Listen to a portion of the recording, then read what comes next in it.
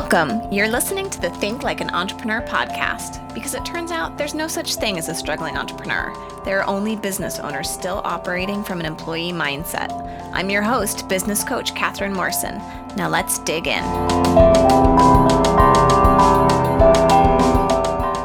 All right, you guys, how are you doing? If you are a longtime listener of the podcast, you know I pretty much only bring on guests who are my current clients crushing it in the mastermind. But today, we are making an exception for someone truly exceptional.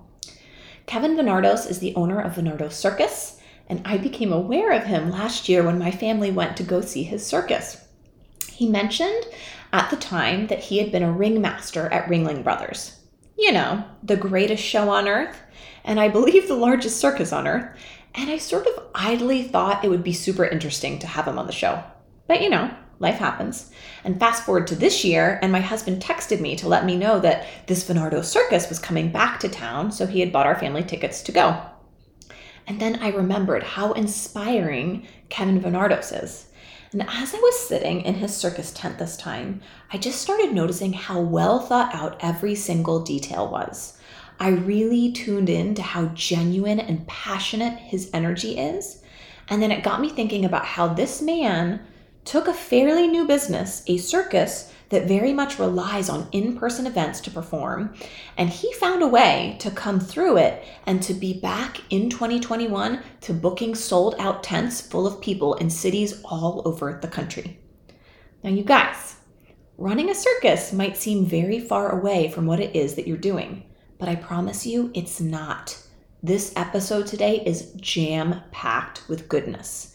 You are in for an hour that is basically the greatest showman in real life. As I talked with Kevin, I was on the edge of my seat. I was on the verge of tears multiple times during the interview. And you can so clearly see that he was born to be a ringmaster, to use his voice to carry a message. And that message that he ends every single one of his shows with, and you will see threaded through the entire episode today, is to live your dreams. To learn how to recognize the potential in you and in the world, and to leverage that ability to create the seemingly impossible. We cover his employee to entrepreneur transition. We talk about how he thought about and moved a company through a worldwide pandemic. And make sure to stay until the end, because we dive into a really fascinating conversation around showmanship. And as he talks about his job as the ringmaster, I want you to remember that as the person marketing and selling your own business, you are literally the ringmaster presenting your own act, which is your offer. And today you have the honor of listening to someone who was that person for, I think he said it was like 35 million people during his tenure at Ringling. This man is literally one of the greatest showmen on earth, and he knows a thing or two about the way you package and essentially sell things to an audience. And this episode is longer than most of my interviews because Kevin was just so interesting and we couldn't stop talking.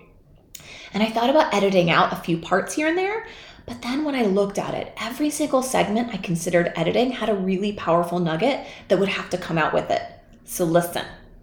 Go get yourself a cup of tea or a glass of wine and snuggle in. You don't want to miss 1 minute of today's interview.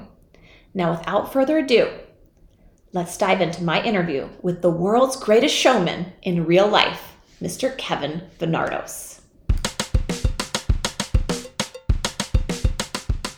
Kevin Venardos, welcome to the show. Hi, Catherine. So we are having a round two for the audience. Kevin and I tried to do this a little bit ago, and he owns his own circus. We're going to talk all about it today, but there was a little bit of a Wi-Fi thing. And so we're doing round two, and it's going to be amazing. And we're going to start at the top right now. Kevin, are you ready to tell us your epic employee to entrepreneur story? No pressure. Yes, I think I'm as ready as I am. And I believe that will bring us to where we need to be. Yeah, for sure. So I know that you were a ringmaster at Ringling Brothers and you worked at a couple other places. Can you just walk us through, like, I don't know, where you started to now, your story? Sure. I had a musical theater degree from Ithaca College when I graduated years ago, and I was in New York trying to be on Broadway. That was where it started. And auditioning for everything that anyone had a promise of some sort of remuneration for, all kinds of things. But I took jobs doing absolutely anything that would help pay the bills. I was living in a 5th floor walk-up in Long Island City. And basically, it was an open call audition, as innocuous as, I guess, hundreds of others that I went on. But this one I actually landed. It was a big production show, traveling show. In fact, it was the greatest show on earth. And when I was 22, for some reason, they thought that I was the right person for the job. I'm sure at least part of it is because I fit the clothes of the guy who was going out at that time. And I was a singer. So I landed that job. And it ended up being a truly transformative experience. And I went to school to learn to pretend to be like other people as an actor. The circus, there's something different about it. We are performers, but you are who you are. Perhaps it is an extraordinary circumstance, and there, at least at that time, there were, elephants and floats and 23 Brazilian dancing girls. And I had a fantastic adventure meeting these people and traveling this entirely different lifestyle, living on the road.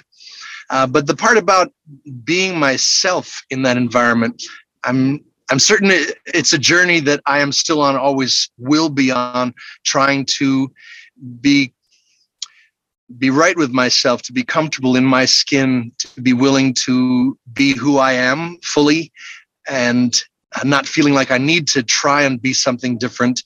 But I definitely felt that the world of the circus, it fit. And I was better at being myself, albeit a version in rhinestones, than I think I ever felt as far as comfort trying to be someone else in a play or musical. So that's where it started. And 5 years of that, I performed, I did the math, in front of a little more than 35 million people, which is an extraordinary number. I mentioned before about being, if you were a Broadway performer and you had gotten a show when you're 18 and you perform till you're 65 years old with full houses, you would never come anywhere close to connecting with that many people. And also, this is not just a New York gig. This was 95 cities all across the lower 48, which meant that there was a tremendous diversity of people in the audience, and also the experience of being in these places, doing publicity, interacting with people on the ground. Just getting a feel for how people across this very broad land feel about things and think about things. And it was definitely an experience that transformed the trajectory of where it was meant to be. Totally changed. Yeah. And then from there, I know it sounds like you worked at a couple other circuses, but yes. I want to get to the part. There was something in you and you were like, I want to start my own circus. Can we zoom to that chapter of Kevin's life? Sure. After working for a couple of different companies, I was realizing that there were only so many circuses out there, and even fewer still that would let me do things that, in a way that I really wanted to. I loved the Broadway aspect of it, the way we use in the Venardo Circus now. These musical numbers are sort of the anchor points that we hang the whole show on. And so I started out by making a 1 minute and 16-second video of a circus that I did not own. All of the stuff in there was rented. Many of them performers in it were friends doing a favor for Kevin. And I used that little musical number shot inside of a 120-degree tent in Riverside, California, to pitch the idea of this circus to people who might buy it. Events, fairs, festivals. First thing I got out of that was the LA County Fair in Pomona, California, back in 2014. And the journey from leaving Circus Vargas and the contract came to a conclusion naturally, but there was no real next thing on the horizon. It was diving into a really unknown world. I felt like I know the circus and I have friends around, but it's definitely a very different thing being an employee versus taking on the responsibility of producing something and all the minutiae of things that go with it. The advantage of getting my feet wet with fairs or festivals, events first, was actually that I got to do the producing or the production side without having to worry about the marketing side. I mean, there are plenty of worries, and all of it was on an extreme shoestring. When I finished Vargas, there was a period of, well, that was 2000 and I guess early 2013, end of 2012 as I finished December. So those 2 years in between, I had a truck and a trailer that I had lived on in Vargas. And by the time we got to having landed that job with the county fair, I had sold most of the worldly possessions that I had inside that trailer, and then the trailer.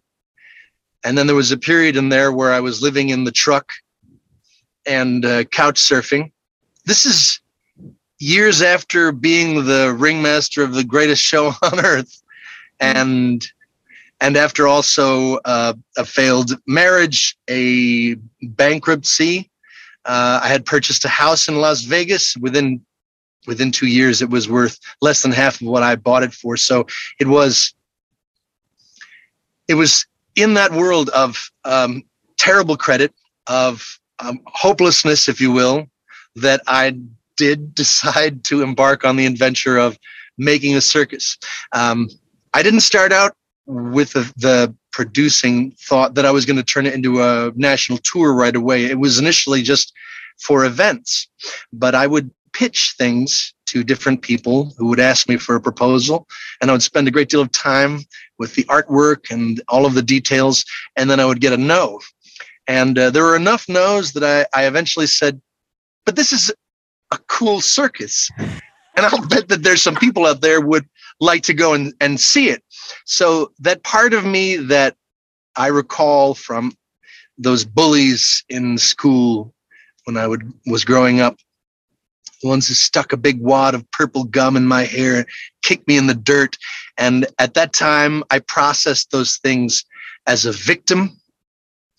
Something happened along the way where something snapped inside. I can't point to the exact time, but I think that maybe it was always my makeup. I just hadn't been pushed far enough. And I got pushed far enough at this time where I said, I'm going to find a way to do it anyway, whether or not you think it's good enough. So I'm actually incredibly grateful for all of those situations, people that seem to indicate no, whether by a direct, no, you're not getting this job, or it just didn't seem to be conducive to making it work. And a lot of that I perceived as a bully, now in the long term, I see it was the way that I was perceiving it.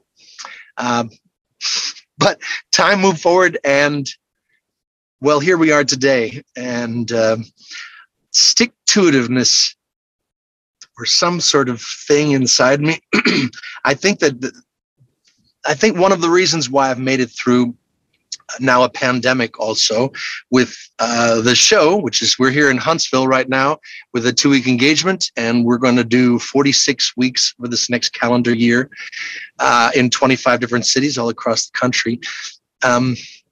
It is because of those no's. It's because of those negatives, and because I really believe that what I'm doing is important, and not just for my own sake.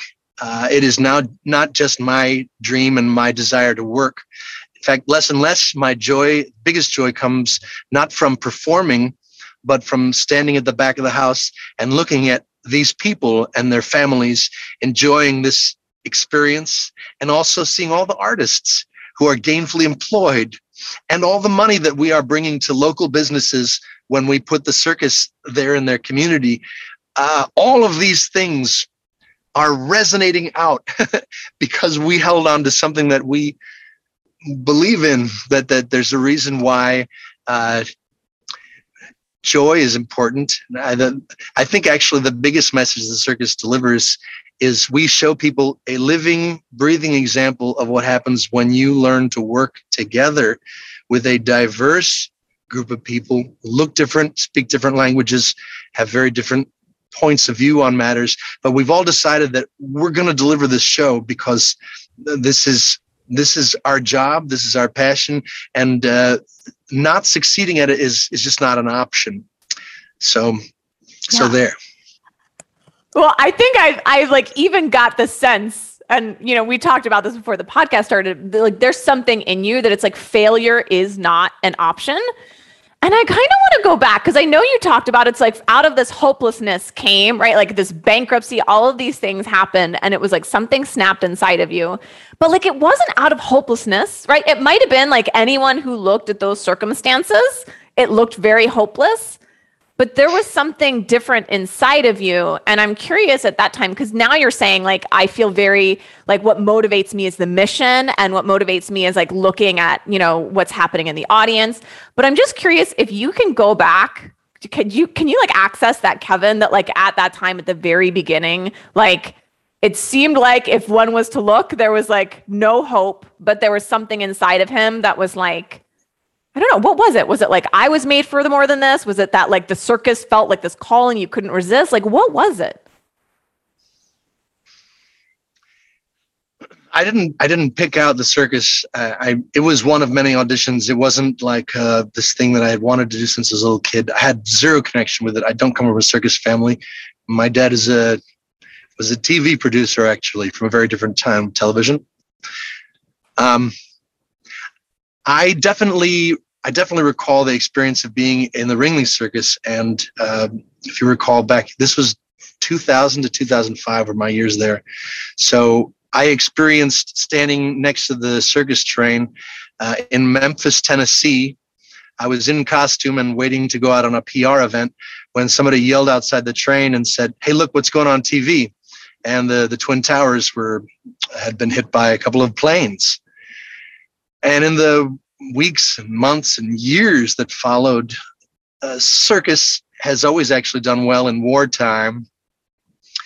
In fact, I think Ringling was given special dispensation to use the rail lines and rubber and other things that were not accessible to other businesses because the American government, whether it was just a PR stunt or whatever, but I believe it, that when we get to share space with one another, we reminded that we actually have a lot more in common than what separates us. So I really think it's a very helpful and essential thing. If we have some kind of identity, nationalism has been run through the mud by everything that's unfolded these last years, and maybe this is all stuff. I know those are broad concepts, and this is a very specific thing, this circus story here, but all of my experiences happened in that Petri dish. Yeah. And I remember riding on the lead elephant going across 34th Street because they would ride or walk the elephants from Long Island City, where I later ended up, or actually some years before, I lived in an apartment. And I was riding this elephant across town while there were orange alerts in the air and the NYPD was in front and behind on either side of us. Still, the streets were lined with parents with kids on their shoulders. And so to be in that environment, just as an observer, I know I was just a little paid actor at the time. I had absolutely no concept of how grateful I should have been of all the people whose shoulders I was resting on to be there and to experience that thing at that time. I learned a lot more later as I tried to start producing things on my own, but feeling like there is something I should be doing with this time on the earth. And I only have so much time. Being in touch with that and knowing that I'm going to be dead one day, to steal Steve Jobs' words. I know he's often quoted like that. And I think his story is extraordinary too. I have to work. I don't want to get derailed from this point, but I live and work with, one of the things that makes me very different than him is that I'm performing in the ring with these people. In addition to that, I'm also the guy signing checks and making business decisions, managing things. So I know that the people who come up and see the tent, approach the tent, give their ticket to the ticket taker, who's also a performer, are taken to their seat by an usher, who's also a performer, are served concessions by this small team of people.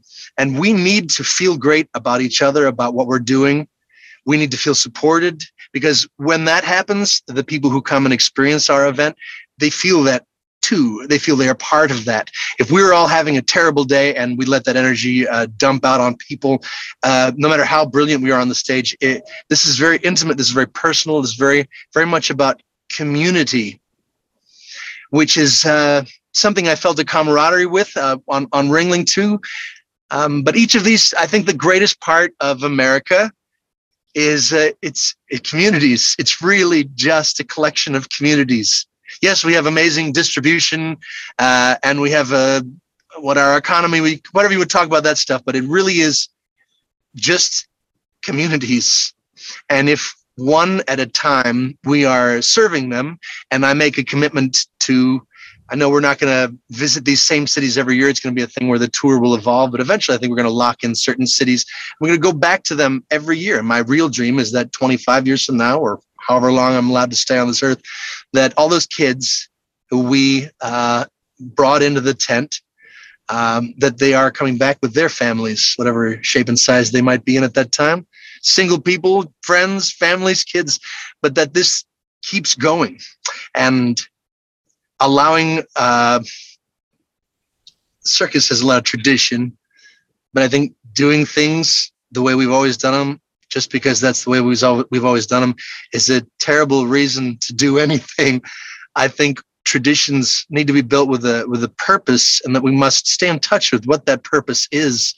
And it's great to be able to celebrate them annually, that they become part of the tradition in the sense of this. At the Christmas time, we're always in St. Augustine, Florida. And so people think of that time and go to do that event. But I think I've jumped all over the place on your question right now. So, I love it. I mean, I feel like we're always going to get where we need to go, but I'm just like, I feel like we're learning about the circus. I also feel like one of the things I pinned as you were talking, because I'm a mindset coach. So I'm always looking at when people are successful, like what is it that's helping them to be successful?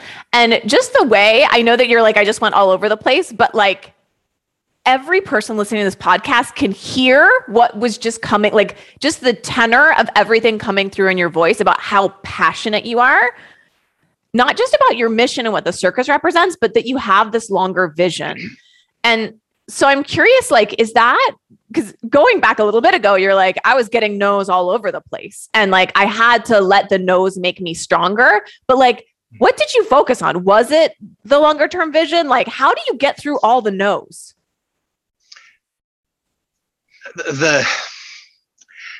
Right now, nobody can fire me. I suppose a community can fire me. That would be, I think, a slower burn than just having someone say, you're out of my operation. See, you have the right to be here, and you have something unique that no one else can provide, unique to offer.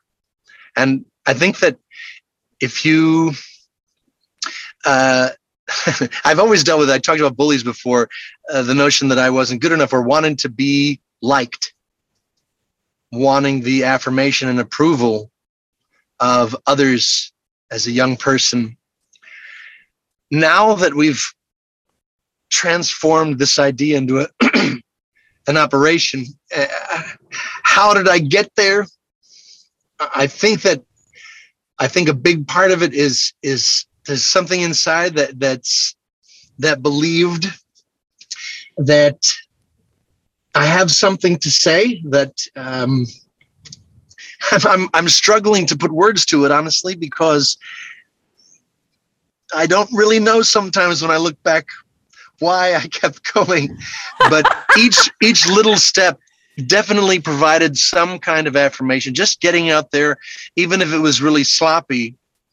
When I was able to actually see firsthand that something that I organized, however flawed it may have been, was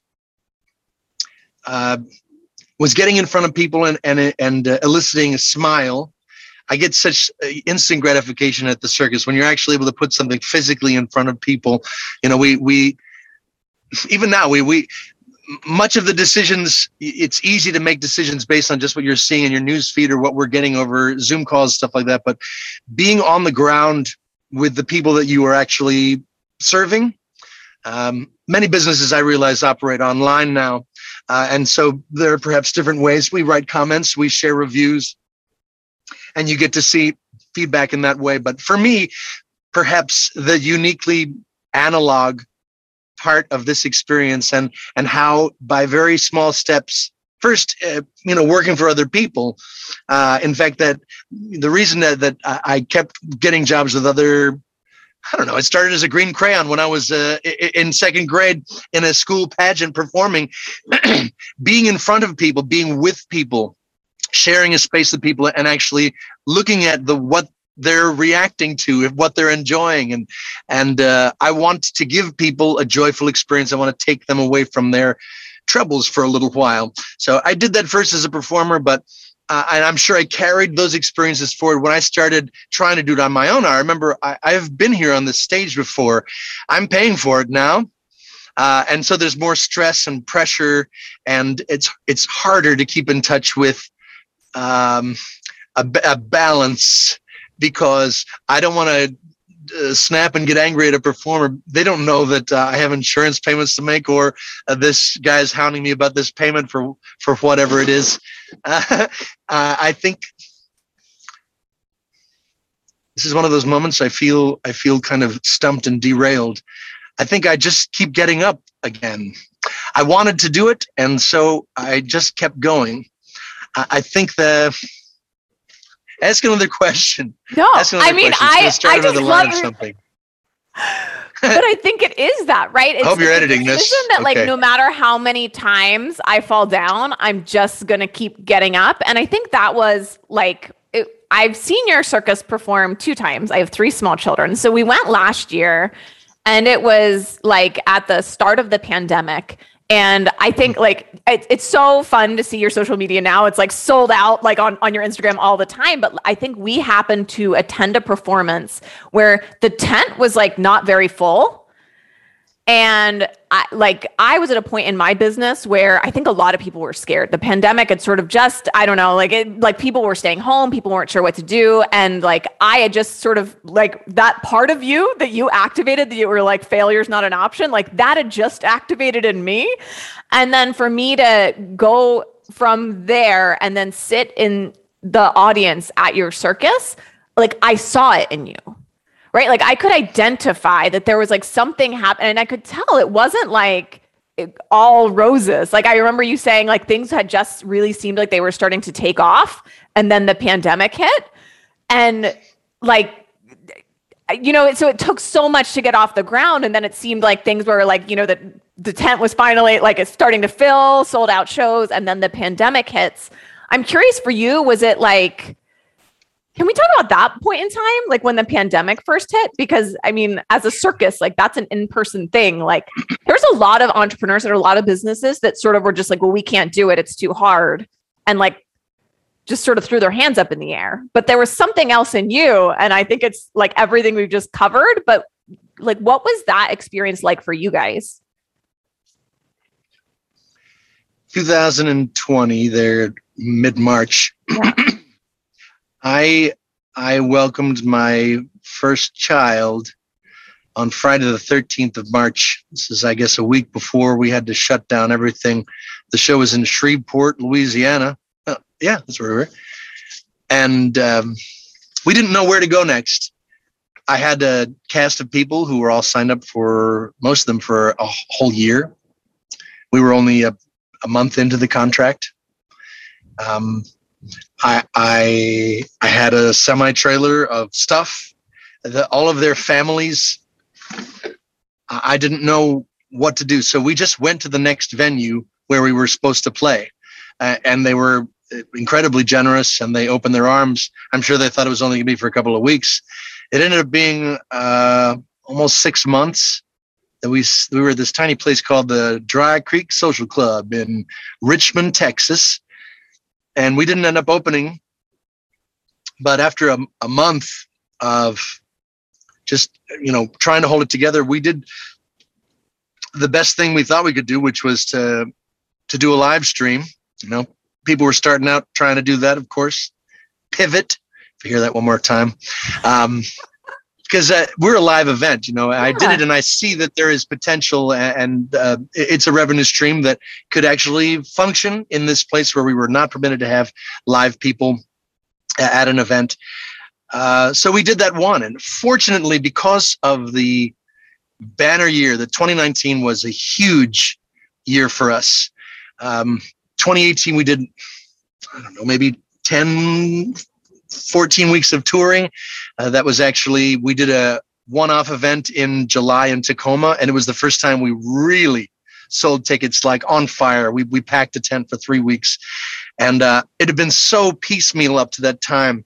All those long spaces between engagements is you still have debts to pay, and you're not making any revenue at all. So I knew that you got to stack them together. You've got to keep going if you're going to have any kind of margin at all. Yeah. The cost of bringing people in, creating a new thing with a whole new group of people every single time is, and the mental stress is. So I said, we've got to keep this going. So 2018, we did Tacoma. 2 months later, I put a whole new cast together, and we got out on the road, and we did the rest of the year, and then we pummeled into 2019. And we brought, you know, this is a tent that seats 350 people.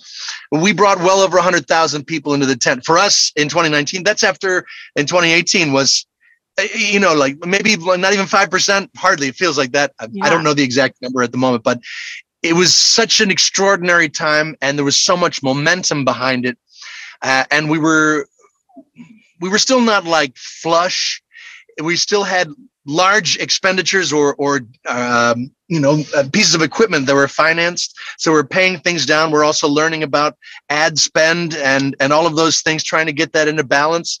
So we had momentum, and it was a good feeling going into 2020, like this is going to be our best year yet. And then literally the tap got turned off like in an instant. All of our performers, I mean, everyone at the company, minus myself, is an independent contractor. I look at us as working together, not anyone working for me or for the circus. I really want a culture. People think that way. That means finding the right people for whom I can provide value that truly is something that is serving or that is valuable to those people. It's not just about money. That is a very important part, but many other parts of the experience and what the artist wants to do in life long term. So when we stopped in 2020, we were able to, you know, I did the best I could by everybody. Everybody got a couple of weeks extra pay, but basically we had to shut everything down.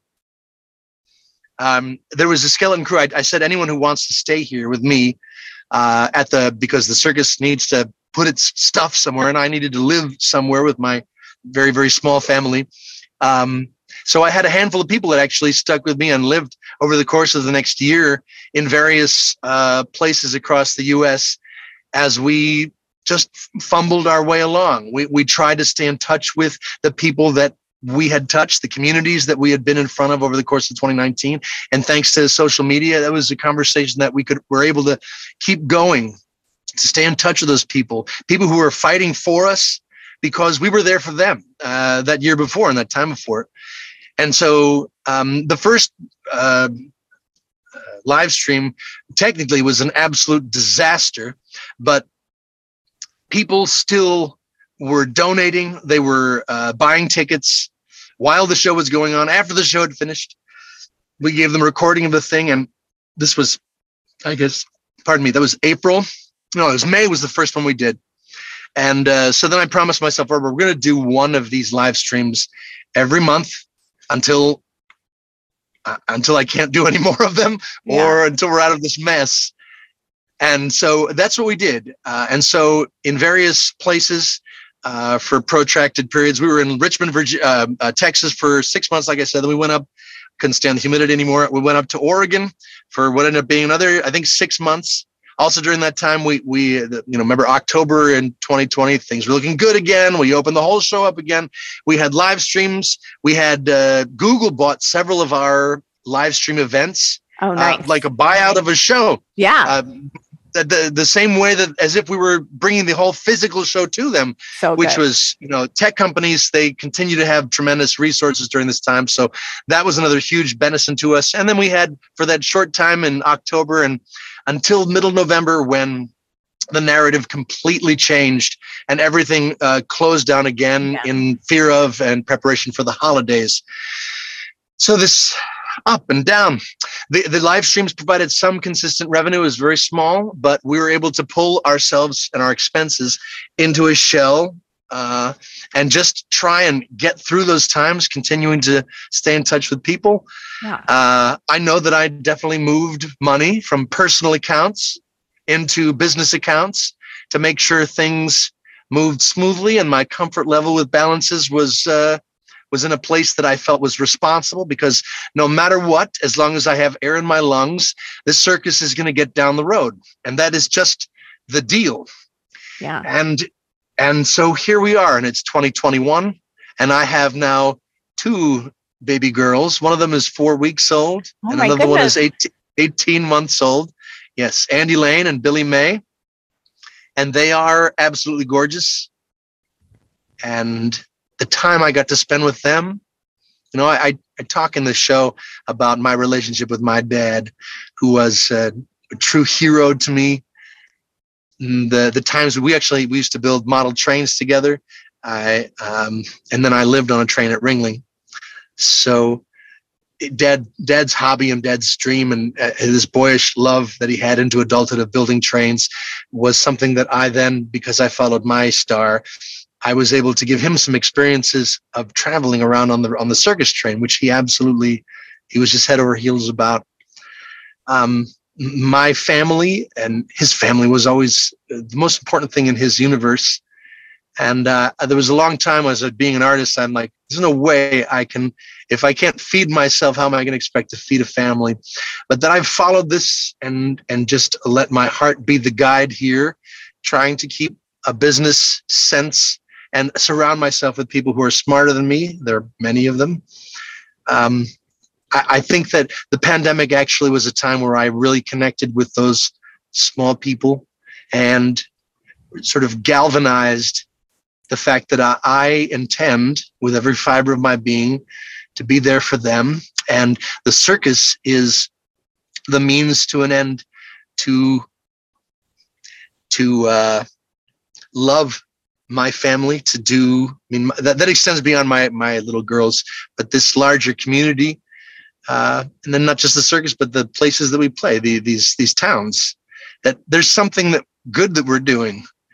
I think maybe all of the rhetoric and the anger and the lack of compassion, there's so many good people out there, but I think that he who has the microphone, he or she, not pointing to the administration past necessarily, but you can if you want. Well, anyways, the circus is decidedly apolitical, and it's actually interesting that moment just happened between us, because people who see things very differently than I do are often still some of the hardest working teammates. I have absolutely no requirements on the show for someone's politics. You can see things however you see them.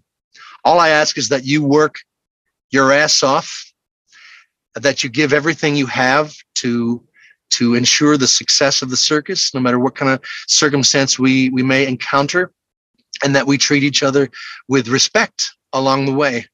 And seeing how so many people, particularly ones that see things differently in an ideal sense, they have often been some of the most creative, most supportive, most productive people who are here on the show. And I think that communities are the same way. So when we hold too hard to a line about, we feel passionately about things as business people in our careers, etc. But I seek not to be right, but I seek to do good. And I really see in my heart that building bridges is far more helpful in that endeavor than trying to burn them. I think that I wish to be defined, and I think by the good we do And not, my why is, I hope that people is evident in this experience that they see and can see firsthand. I think it goes to something that I saw a long time ago that said, don't tell people your dreams, show them. And that's when I'm able to put this circus and its message about working together with a diversity of people in front of a diversity of people, instead of just a line of rhetoric, it is I think that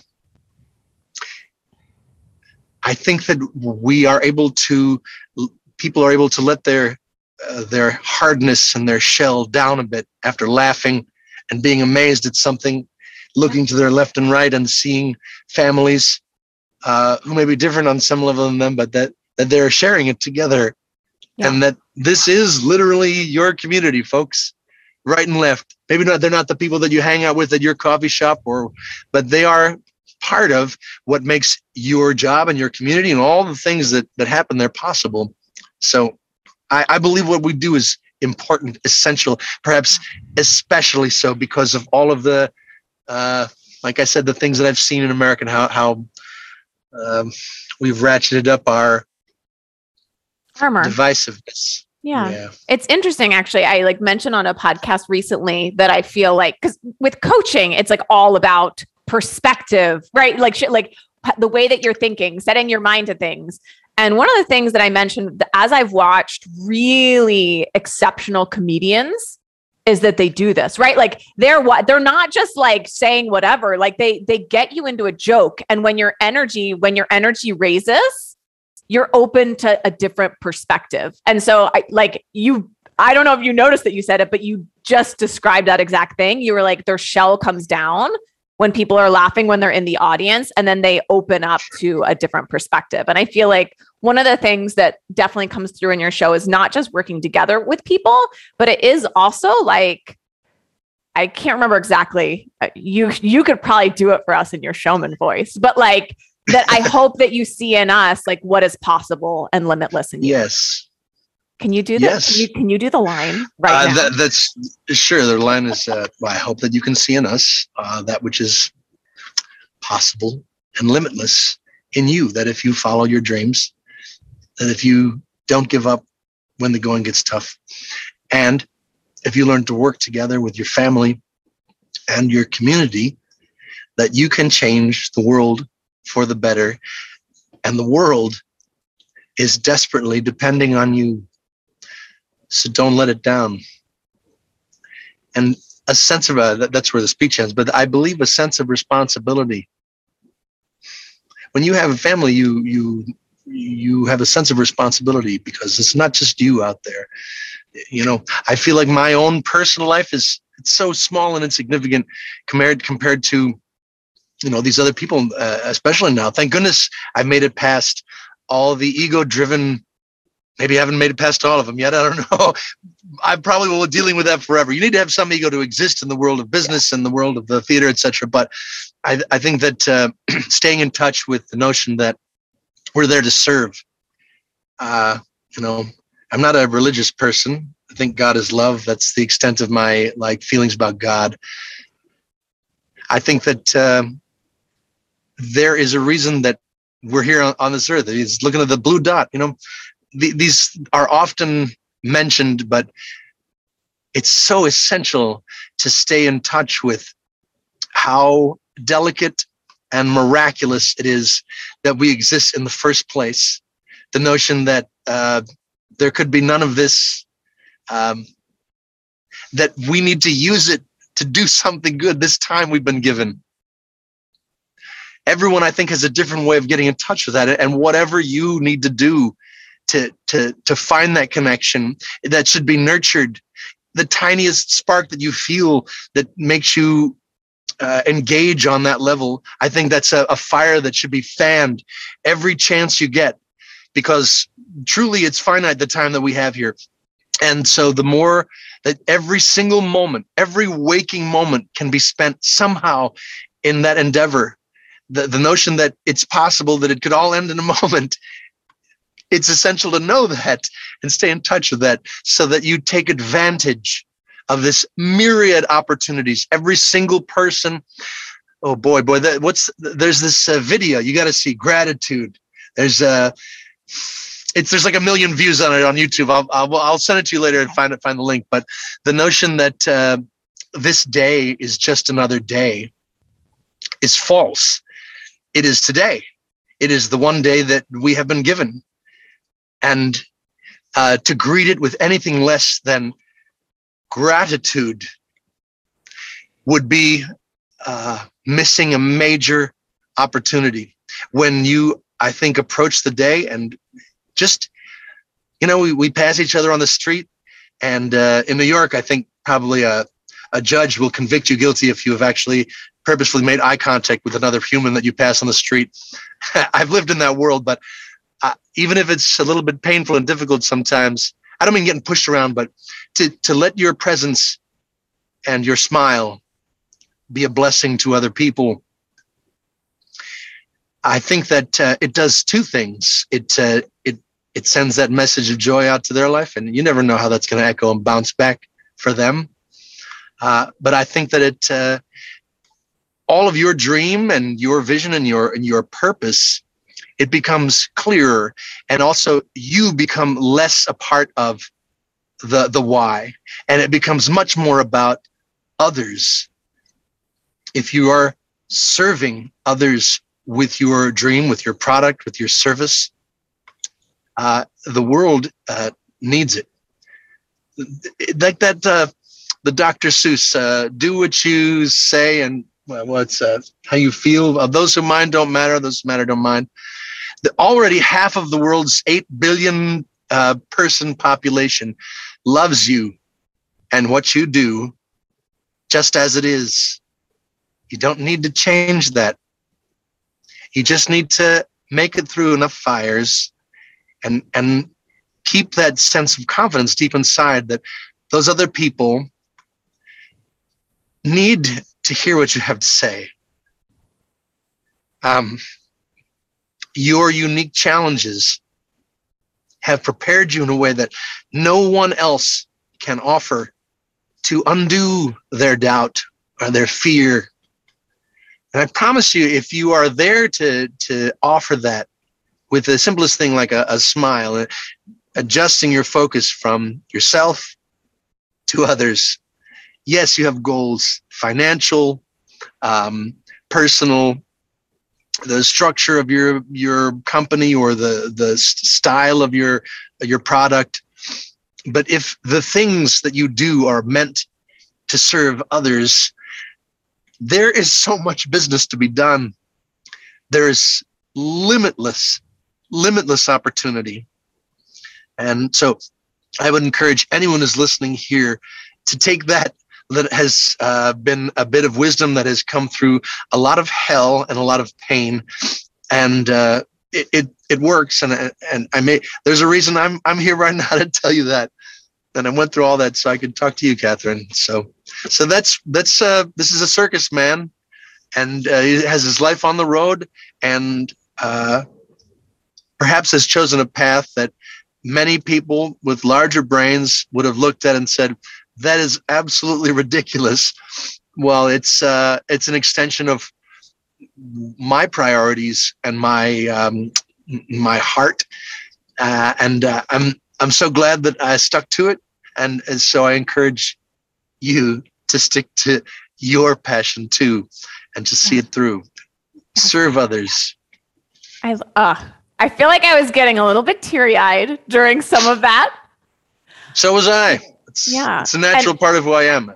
Yeah. Well, and I think it is actually part of what makes you so effective, because I think it's a felt sense. And actually, maybe this is like a good chance to like move into, I had talked to you about how I wanted to talk about showmanship, right? Like being a ringmaster, but like the passion with which you're able to speak and communicate your mission, to communicate your beliefs, to communicate like, I mean, I feel like we have just gotten like seeing the inside of Kevin's brain and how one can go from like bankruptcy and losing a home and feeling like, living in a truck to being at this point, I mean, like sold out shows all over the country, right? Like this is the brain that created that, right? This is like the passion. This is the, I'm just going to keep saying stick-to-itiveness because I think that's like, before we started recording, I was like, word. Kevin, like how do you do it? And you were just like, I just have stick-to-itiveness. But I think what gives you the stick-to-itiveness is like this passion.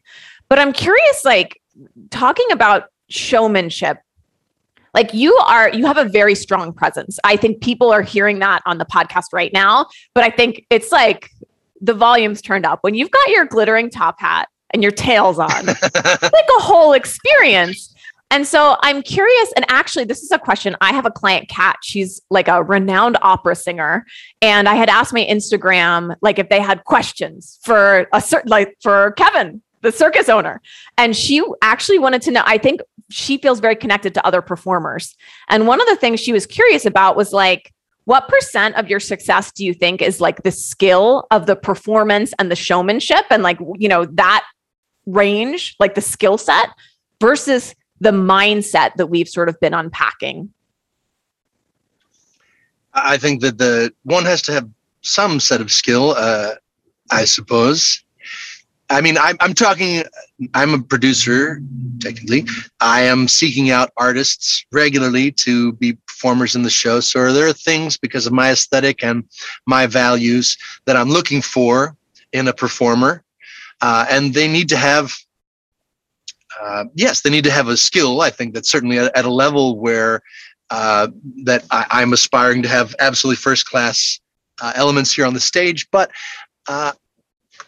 well, let me use a singing metaphor. I mean, I can listen to a singer with the clearest tone, the most extraordinary breath control, and I can, within 15 seconds, also totally fall asleep in a very bad way to that singing, unless it's singing about something, unless there's a clear why and a passion, a true desire to be there, not just for themselves, but to share their joy with an audience. This whole thing is for the audience. I'm not putting someone on display just so they can sort of massage themselves in front of a crowd, if you will. I'm doing it, and it's, there's a presentational quality to this style of circus. There's not a fourth wall. We really are looking right at people in their eyes. It's very intimate space too. I mean, you couldn't avoid them if you tried. So if I put two candidates right alongside each other, and if they had either identical skill level, or even one was just not quite as skilled or experienced or honed as the other, but the one with the less shiny or perfected art had a fire inside their soul, a willingness to do whatever it takes to be with it and for it. This is not a glamorous life. It's an adventurous life. But I don't know if your listeners know, but my particular show, everyone who's on the unit, there were maybe 15 of us touring together. There's a couple of people that are strictly backstage, technically, but all of the performers that are on the stage, they are swinging hammers to drive stakes. They are raising the tent. They are digging in mud. They're spraying out sawdust. They're setting up chairs and the stage and the trim and the curtains, all of the things that physically need to be done to make the show happen. And in the case of Huntsville, just as we were putting up the tent, a huge deluge of water came down on top of us, and we had a tent that was sitting over a sea of mud. I cannot exaggerate that, but that was truly a sea of mud. So we all together, digging, and almost 200 bales of sawdust were laid out over the inside of this small tent. And we, within 24 hours of that mess, received a crowd inside of that space in a way that I felt was fitting of the first class experience that I wish to deliver to people.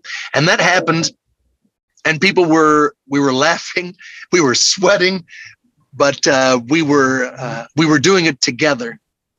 a level of organization has been created here and know-how about all the equipment that we were able to make that happen. And so for me, the exact skill level of someone is not as important as their passion, dedication, willingness to be open. Sometimes people who are too experienced in a field, they often become hard and inflexible. Yes. And so flexibility is a tremendously important asset for me here. So that might answer your question, hopefully.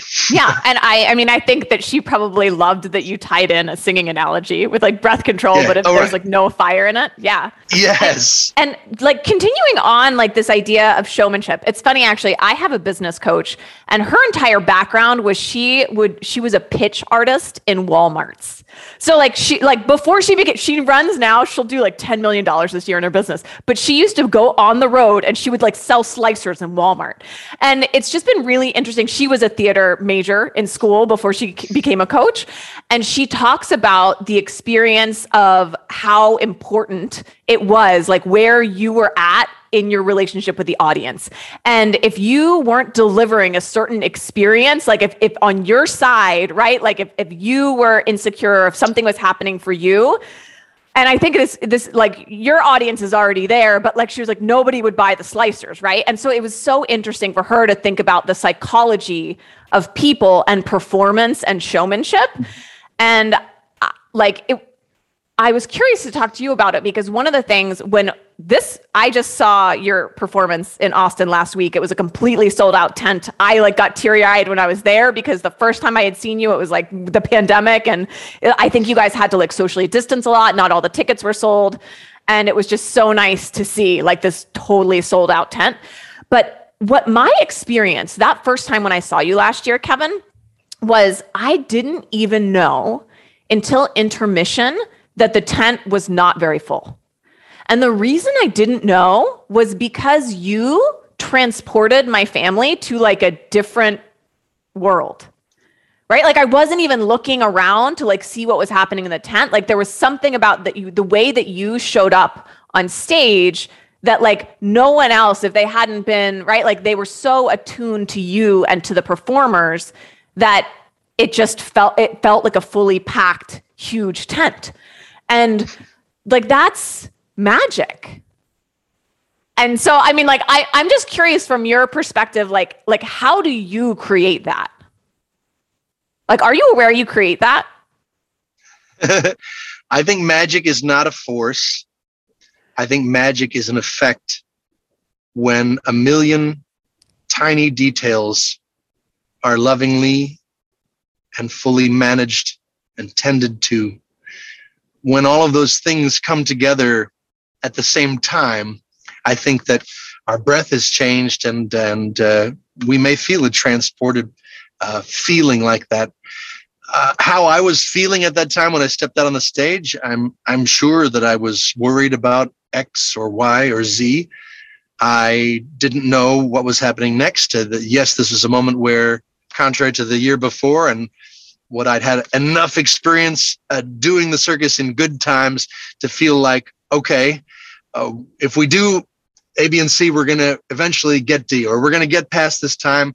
But still, you have moments where there's doubt. I suppose from long before, maybe it was the circus that really drilled this in my head. This, like, when you get up there on stage, you leave the stuff that you have bothering you, or that is not related to delivering joy to this audience, outside. If you're doing that, you're bringing that crap with you along the way. You are not behaving as a professional. I really, sometimes we are human and we can't help sometimes but let certain things, they just grab hold of us. But I think it's something to stay in touch with and to sort of acknowledge, if that's bothering me, you need to take a step away, breathe. I genuinely want, I believe that, like I had done just one tent load at a time, that you had never been in the tent when it was full. Maybe that was one of the things in my favor. You said that it wasn't full, and it's also a relatively small tent. But I think that people deserve, whether they're sitting in the back row or sitting in an empty tent. If there's just one person out there in the audience, I'm showing up, and we've done all these things. And whatever the margin is at that point, it doesn't matter.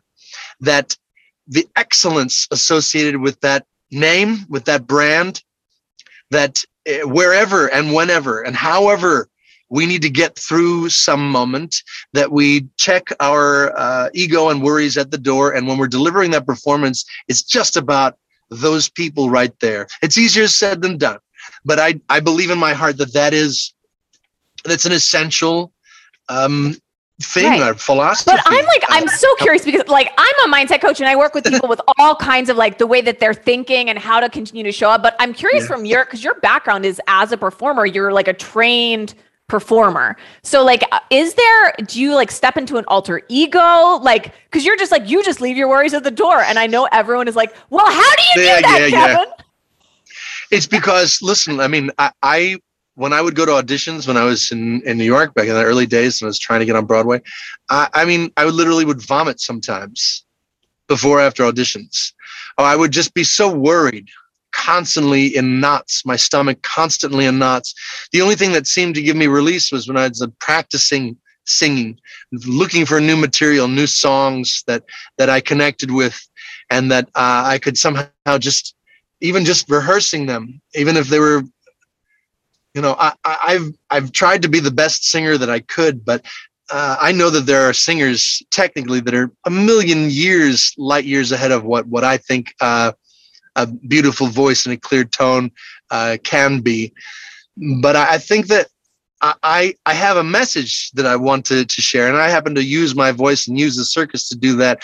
And that message is so important to me that if it's, maybe that's why I've turned to other performers to offer many of the colors in that kaleidoscope. In fact, I think that by myself, I personally don't think it's an interesting enough show that I would just do a show by myself. So this is, enter the world of Kevin's mind here. I have fears and worries, and that never goes away. It's never gone. It will always be part of you. And don't, instead of thinking of that and saying, well, screw it, then I can't possibly do this. No, you just do it another 1,000 times and another 1,000 times and another 1,000 times. And you just keep getting back up and doing it again. And eventually you will be so tired that you can't fight yourself anymore, and that the thing that you have to say is far more important than whether or not you are good enough. Like Martha Graham said, it's not your job to decide whether you are good enough or not. It's just your job to get out there and freaking do it, to get out there and do the thing and deliver the message that you're meant to do. I say get off the stage too. Don't make it about you. That doesn't mean you have to cut it down to 305 always, like a hit song on the radio. But it definitely goes to about reframing. It's not about you. Exercise, do your thing to get your body in shape, to get your breath moving, to get yourself in prime condition. But then get out there and do the performance. Say the lines and get off the stage and do it again and again and again and again and again. Any salesperson is going to know the same thing here. There's going to be all these people going to say no to you, no to you, no to you, no to you. You just have to keep going. And eventually, when you get that one and that another one and that another one, each one of those is going to be another little boost to move you forward down the track. You take strength from that. And pretty soon, people are going to be looking at you saying, how did you do all this stuff? And if you really did do the stuff, maybe you don't need to tell them. Maybe it's better not to say anything. Because if they found out that all they needed to do was to repeat it over and over and over and over again, maybe they would do it.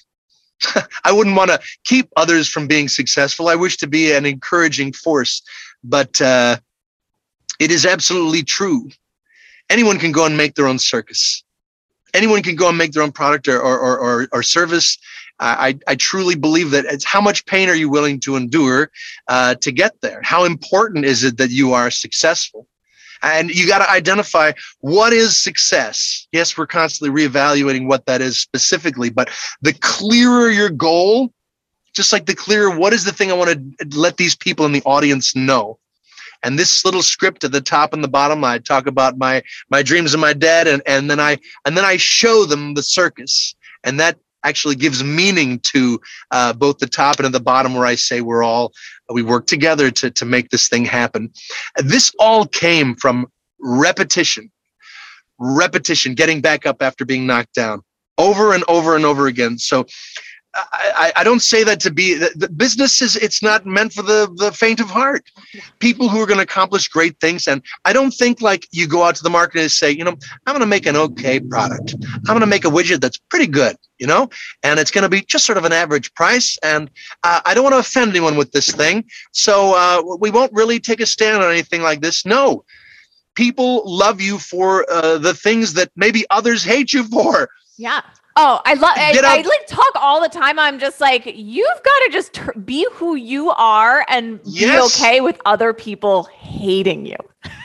Yes, because when you're at least yourself, then you know that the people that love and accept you rather than some like weird funhouse mirror version of something you're presenting because you think that that's what you need to be like loved or accepted. Oh my gosh. So good.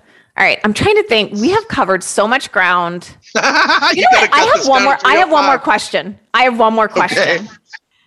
Okay. So going back to like the showmanship piece, another thing that I noticed that you guys will do is that if you don't get the applause that you want from the audience, I don't think you guys did it this round, but like the first one, like if we weren't responding the way you wanted us to, you made us do it again. Oh, what moment are you talking about? Actually? Oh, it's just like the first show I went to of yours. It was like we sort of like clapped, but we didn't clap enough, and you like made us clap again. Part of me thinks that is embarrassed to think that I don't want to force people into responding. No, there was like, and there was a Cuban guy last year that was like amazing. And he didn't like the amount of clapping that we did for him the first time, and then he made us clap again. All right. Well, there's a dialogue with the audience, whether there are words or not. It is a constant dialogue. And of course, performers want applause and affirmation, don't we all? I think that applauding and stomping your feet or participating is certainly something that I want to encourage. I want people to feel like they're literally part of the circus, and that might encourage, because when you're in a house that's filled with people, there's a buoyancy because you're surrounded by people who are also clapping. So that just like exponentially just keeps everyone there. When you're alone, sometimes you need to be given permission. Sometimes you need to use the music or the announcement. I mean, that's why often the ringmaster's announcing, you're letting people know that this thing that they're about to see or that they just saw is or was amazing. Yeah. People don't always know that. You think that they automatically should. Sometimes also the people will react with extraordinary mouths agape at like a trick that I know is so super simple. And then other things that took this person like 20 years to do, they're like, it's all right. So, but that goes back to, whether it was hard or not, it's of less importance to me than, am I delivering joy? Am I creating goosebumps? So I'm looking at the things that happen. I think that if someone gets upset at the audience that they're not clapping loud enough, and it wasn't upset, Kevin. I think like the reason why I was asking was because I coach a lot of people, and they feel like when they don't get the response they want, they're super down on themselves. But what I observed in you and this other performer that night was like there was nothing. It wasn't like we didn't clap as hard, and then it was like about you, right? It was like, it seemed like you guys were doing something to raise the level of the energy of the audience. It seemed like an energy thing. And I was just kind of curious about it because it's interesting because I coach a lot of people who like, they work with people online. And so they don't have that feedback the way that you have the feedback with the audience. And so what they're left with, this is why I think mindset is so important for online entrepreneurs, is they're left with the terror inside of their brain of what they think is happening. Like online, like when people are watching their Instagram stories where you have real-time feedback. But what I think was so interesting in that show was like, it wasn't like you were mad at the audience or the Cuban guy was mad at the audience. It was just like, no, like we're that good. You guys are going to have to do it again. Right. And I'm like always talking to people about like, you have to be so shored up, like the armor of you and the confidence of you and what you're delivering that like, that you could receive something that you didn't think was that you didn't think got the response that like, and that you would be like, wait, you guys are obviously confused. That was amazing. Versus like quitting or like, just being like, well, nobody wants me and I'm going to like shrink now. Like it was almost like I could just tell that you guys were like, yeah, I don't know if it's an I'm not a performer, but it was just something that I observed that like you guys are able to create this alchemy with the audience. And to your point, I know enough because my coach was in theater. I know about the fourth wall, but there's not, right? Like, so you guys are interacting with the audience. And it seems like, a magical alchemy that happens when you're able to like engage in a dialogue with the audience to sort of like raise the vibration of what's happening in the performance. Does that make sense? I absolutely agree with you about that dialogue. And that magic is indeed what we are constantly striving to achieve. And every audience is going to be organically different. You can have the same number of bodies, but they're going to react different. The what happened in their day, the news cycle, so many factors, the weather. Is it hot in there, or are people comfortable? And so their voices are definitely constantly changing things. And there may be something we do that's different. Every performance is therefore going to be different. The way we're reacting to their response or lack thereof, like you're talking about. I think that staying in touch with that and keeping it real. I mean, my job as the ringmaster, ever since I started wearing the rhinestones, it's kind of like, it's like a cheerleader at Rhinestones. It's really what you are. That's where it started on Ringling, and it was very big and broad. It's literally an arena-sized space. So I actually had many, many experiences between then and now where I had to learn, to unlearn maybe, or to relearn, because being right next to people, they can look you in the eye and you're right there with them. Using your voice in the same way, this giant booming bathtub of an arena. Well, if you're doing the same thing in front of people that are standing right next to you, you're going to, instead of drawing them into you, you're just going to blow them away, and they're going to be like, I can't take this energy. This guy's yelling at me, and truly, if you refocus, which I had to learn on, what is the experience, or what is the message of the thing that I specifically want them to feel or to do at this moment, but whether it be clap or to shut up or to listen, adjusting those dynamics of what I'm using and actually paying attention to what the audience is doing. I think this is maybe the most important part of this whole point that you're bringing up here, is that I have an idea of what I like at the circus. I have an idea of what people are going to like. But then you actually put it on its feet and you try it a few times. You start to see, well, that sucks. That's like a lead balloon. I want them to smile. I want them to clap. I want to impart joy or excitement at every possible opportunity. So if something's not working, I learn that by looking at them. Yeah. What are they doing? Are they shifting in their seats because it's too loud, or this is boring, or have all the children run out of the tent because this thing is going on too long? Listen to that stuff. I mean, your idea of what you want to say or how you want to say it, you can't be so selfish or live inside of a bubble as to think that, I mean, first of all, that you don't know that all no matter how smart you are. I think that you need to pay attention to the people that you are sharing this with. And again, if you put them first and pay attention to that, you've got to do your homework beforehand, or it's a constant homework about staying in touch with that you are good, that you have some wonderful, important work to do on this earth. So I don't think the doubts entirely ever go away, but reaffirming yourself and your health and your purpose, those are sort of bedrock elements. And you've just got to go into the fire about, the performance with an open mind still. You have instincts and you have a plan, but be willing to change that. Because in the end, if your desire is truly to deliver this message or this experience, if the tactics you initially thought you were going to use don't end up working, you can change them. And you can arrive at the place. The goal is more important than doing it your way. Yes. Yeah. So good. Oh my gosh. I love it. Kevin, I am just so grateful for your time today. It has been such a joy to connect with you. I know I said I only had one more question, but I guess I actually technically have two more, but I think they're small ones. One is, so I coach employees who are moving into entrepreneurship. I feel like they have so many nuggets that they've gotten today, but like, is there anything else that you would like parting wisdom if you were to go back? I don't know, maybe talk to Kevin from, what was this, 2014 or whenever it was that you made the transition? Like what's one piece of wisdom that you would want to leave people with? Well, I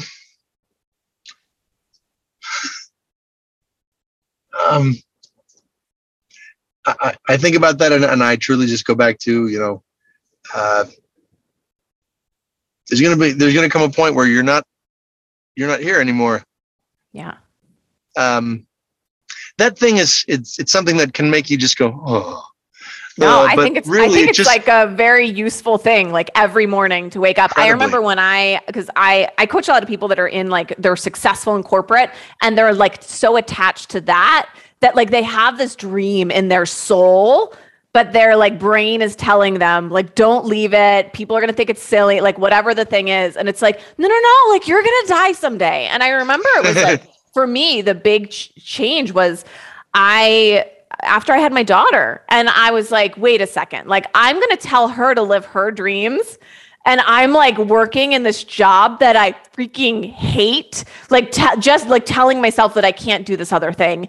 And I think that for me was just like, just to recognize how out of integrity I was with myself and what I wanted to believe was true about the world. And so I think whether it's like, I don't know, I think you've talked so much about like living within your values, having a vision, like being willing to build your resilience, right? To just be willing to keep getting back up and to recognize that like we have a finite period on this earth. Like, let's make it count. Yes. So do the thing. Do the thing. It's very good parting wisdom. I love it. Yes. And then, like, I want to know, everyone's going to be like obsessed and they're going to want to know, like, how do we go see your circus? How do we stay connected? Like, where can people come find you? Please. VenardoCircus.com, which is VENARDOS circus, CIRCUS.com. If you have trouble spelling that, LiveYourCircusDream.com, LiveYourCircusDream, singular.com. And or just to Google Kevin Circus, you're going to see Venardos up there somewhere if our ad spend is doing what it should. There's a lot of organic stuff out there too. I mean, we spend a lot on advertising, but I think that there's a lot of press that you'll find. And we're on Instagram and Facebook, and we do the things there. If you wanted to talk to me, I mean, I'm monitoring always the Facebook Messenger, and you can send an email to info@venardocircus.com. I monitor that one all the time too. I love people who are passionate, and I also love finding ways to do to work together with where we park the circus often is on the property of some mom and pop business. A mom and pop doesn't mean that they're disorganized and bumpkin people. I'm talking about someone who is like that place in where we go in Bucks in Buda. This is south of Austin. This is like a bar and grill that has some green space next to it. Yeah. And we park the circus there, and we spend all the money that we do ordinarily advertising for the thing, and we end up bringing tons of people who would not ordinarily go to the venue, who then end up going and spending money at the bar and grill, in this case with double fisting beers and chicken sandwiches. So in that way, we make partnerships. Partnerships sometimes are things like I'm giving you money or you're going to give me money. No, we're going to make each other wealthier by building community together. Sure. And that definitely comes down to a bottom line of the people we work with make their revenues go up. Yeah. So, and then also that it lets some of the expenses for the circus go down. So this is like synergy in this way.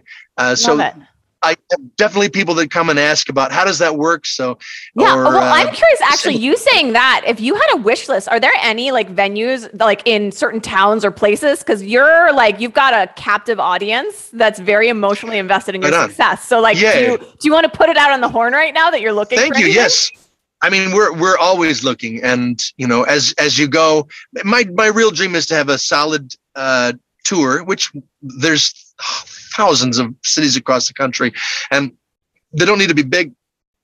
We just need to be able to access a real community. So we can do that in a place like Atlanta. You can play 2 or 3 different locations and access communities in those specific areas. But we look for business owners. Sometimes it's on the city level, like in St. Augustine, there's a county-owned venue called the St. Augustine Amphitheater, and we've had a deal with them for years. We're part of driving foot traffic as part of their holiday season. That's when we do the thing.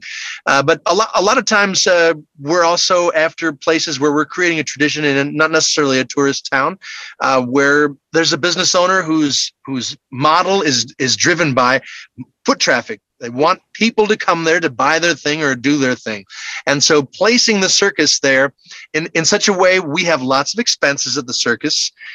You could go the route where you're paying rent, but we're often looking for a place where our partner sees value in our presence and having like you're going to drive a lot of traffic, and those people are going to go eat at like the bar or the restaurant. So the ask would be like, if anyone listening either owns a space like that, right? Or if they have like a family member that owns it, or if you know somebody that owns it that would like this sort of setup, you should definitely reach out to Kevin, because his circus is delightful. Yes, if you are truly invested in building community and you want to create a tradition that's founded in something good, not just in doing it over and over again, because that's the way we always did it, and you want to work with some absolutely amazing people, we would love to hear about you, because we feel the same way about the people we work with. And so I look forward to meeting any of you who might reach out. I love it. And then so this episode is going to go live, I think probably like early November. Where are you guys going to be over the next couple months? November, December, January? In early November, we'll be in, we're going to be in Winter Garden, Florida. And then we'll also be later on in St. Augustine, Florida. So 2 of those venues there. Florida's so full of places, and it's good to be in the wintertime. We're all over the country. Yeah, check out the website, VenardoCircus.com. Everybody, go to the website, follow them on Instagram. They have really good content. Your kids will love it. My kids, they love to watch your Instagram. And I just want to say, I have gotten more cred from having you on my podcast. My kids, don't care at all about my podcast. They don't care about my business. But when I was like, Mommy's talking to the ringmaster, I've got a lot of... Yeah. So thank you, Kevin, for coming on my podcast so I can gain more credibility with my children. Everybody. I do what I can. It's a pleasure. Thank you for inviting me to this conversation. I'm grateful to talk with someone as passionate as you. I love it. Thank you so much for your time. And everybody go find Kevin.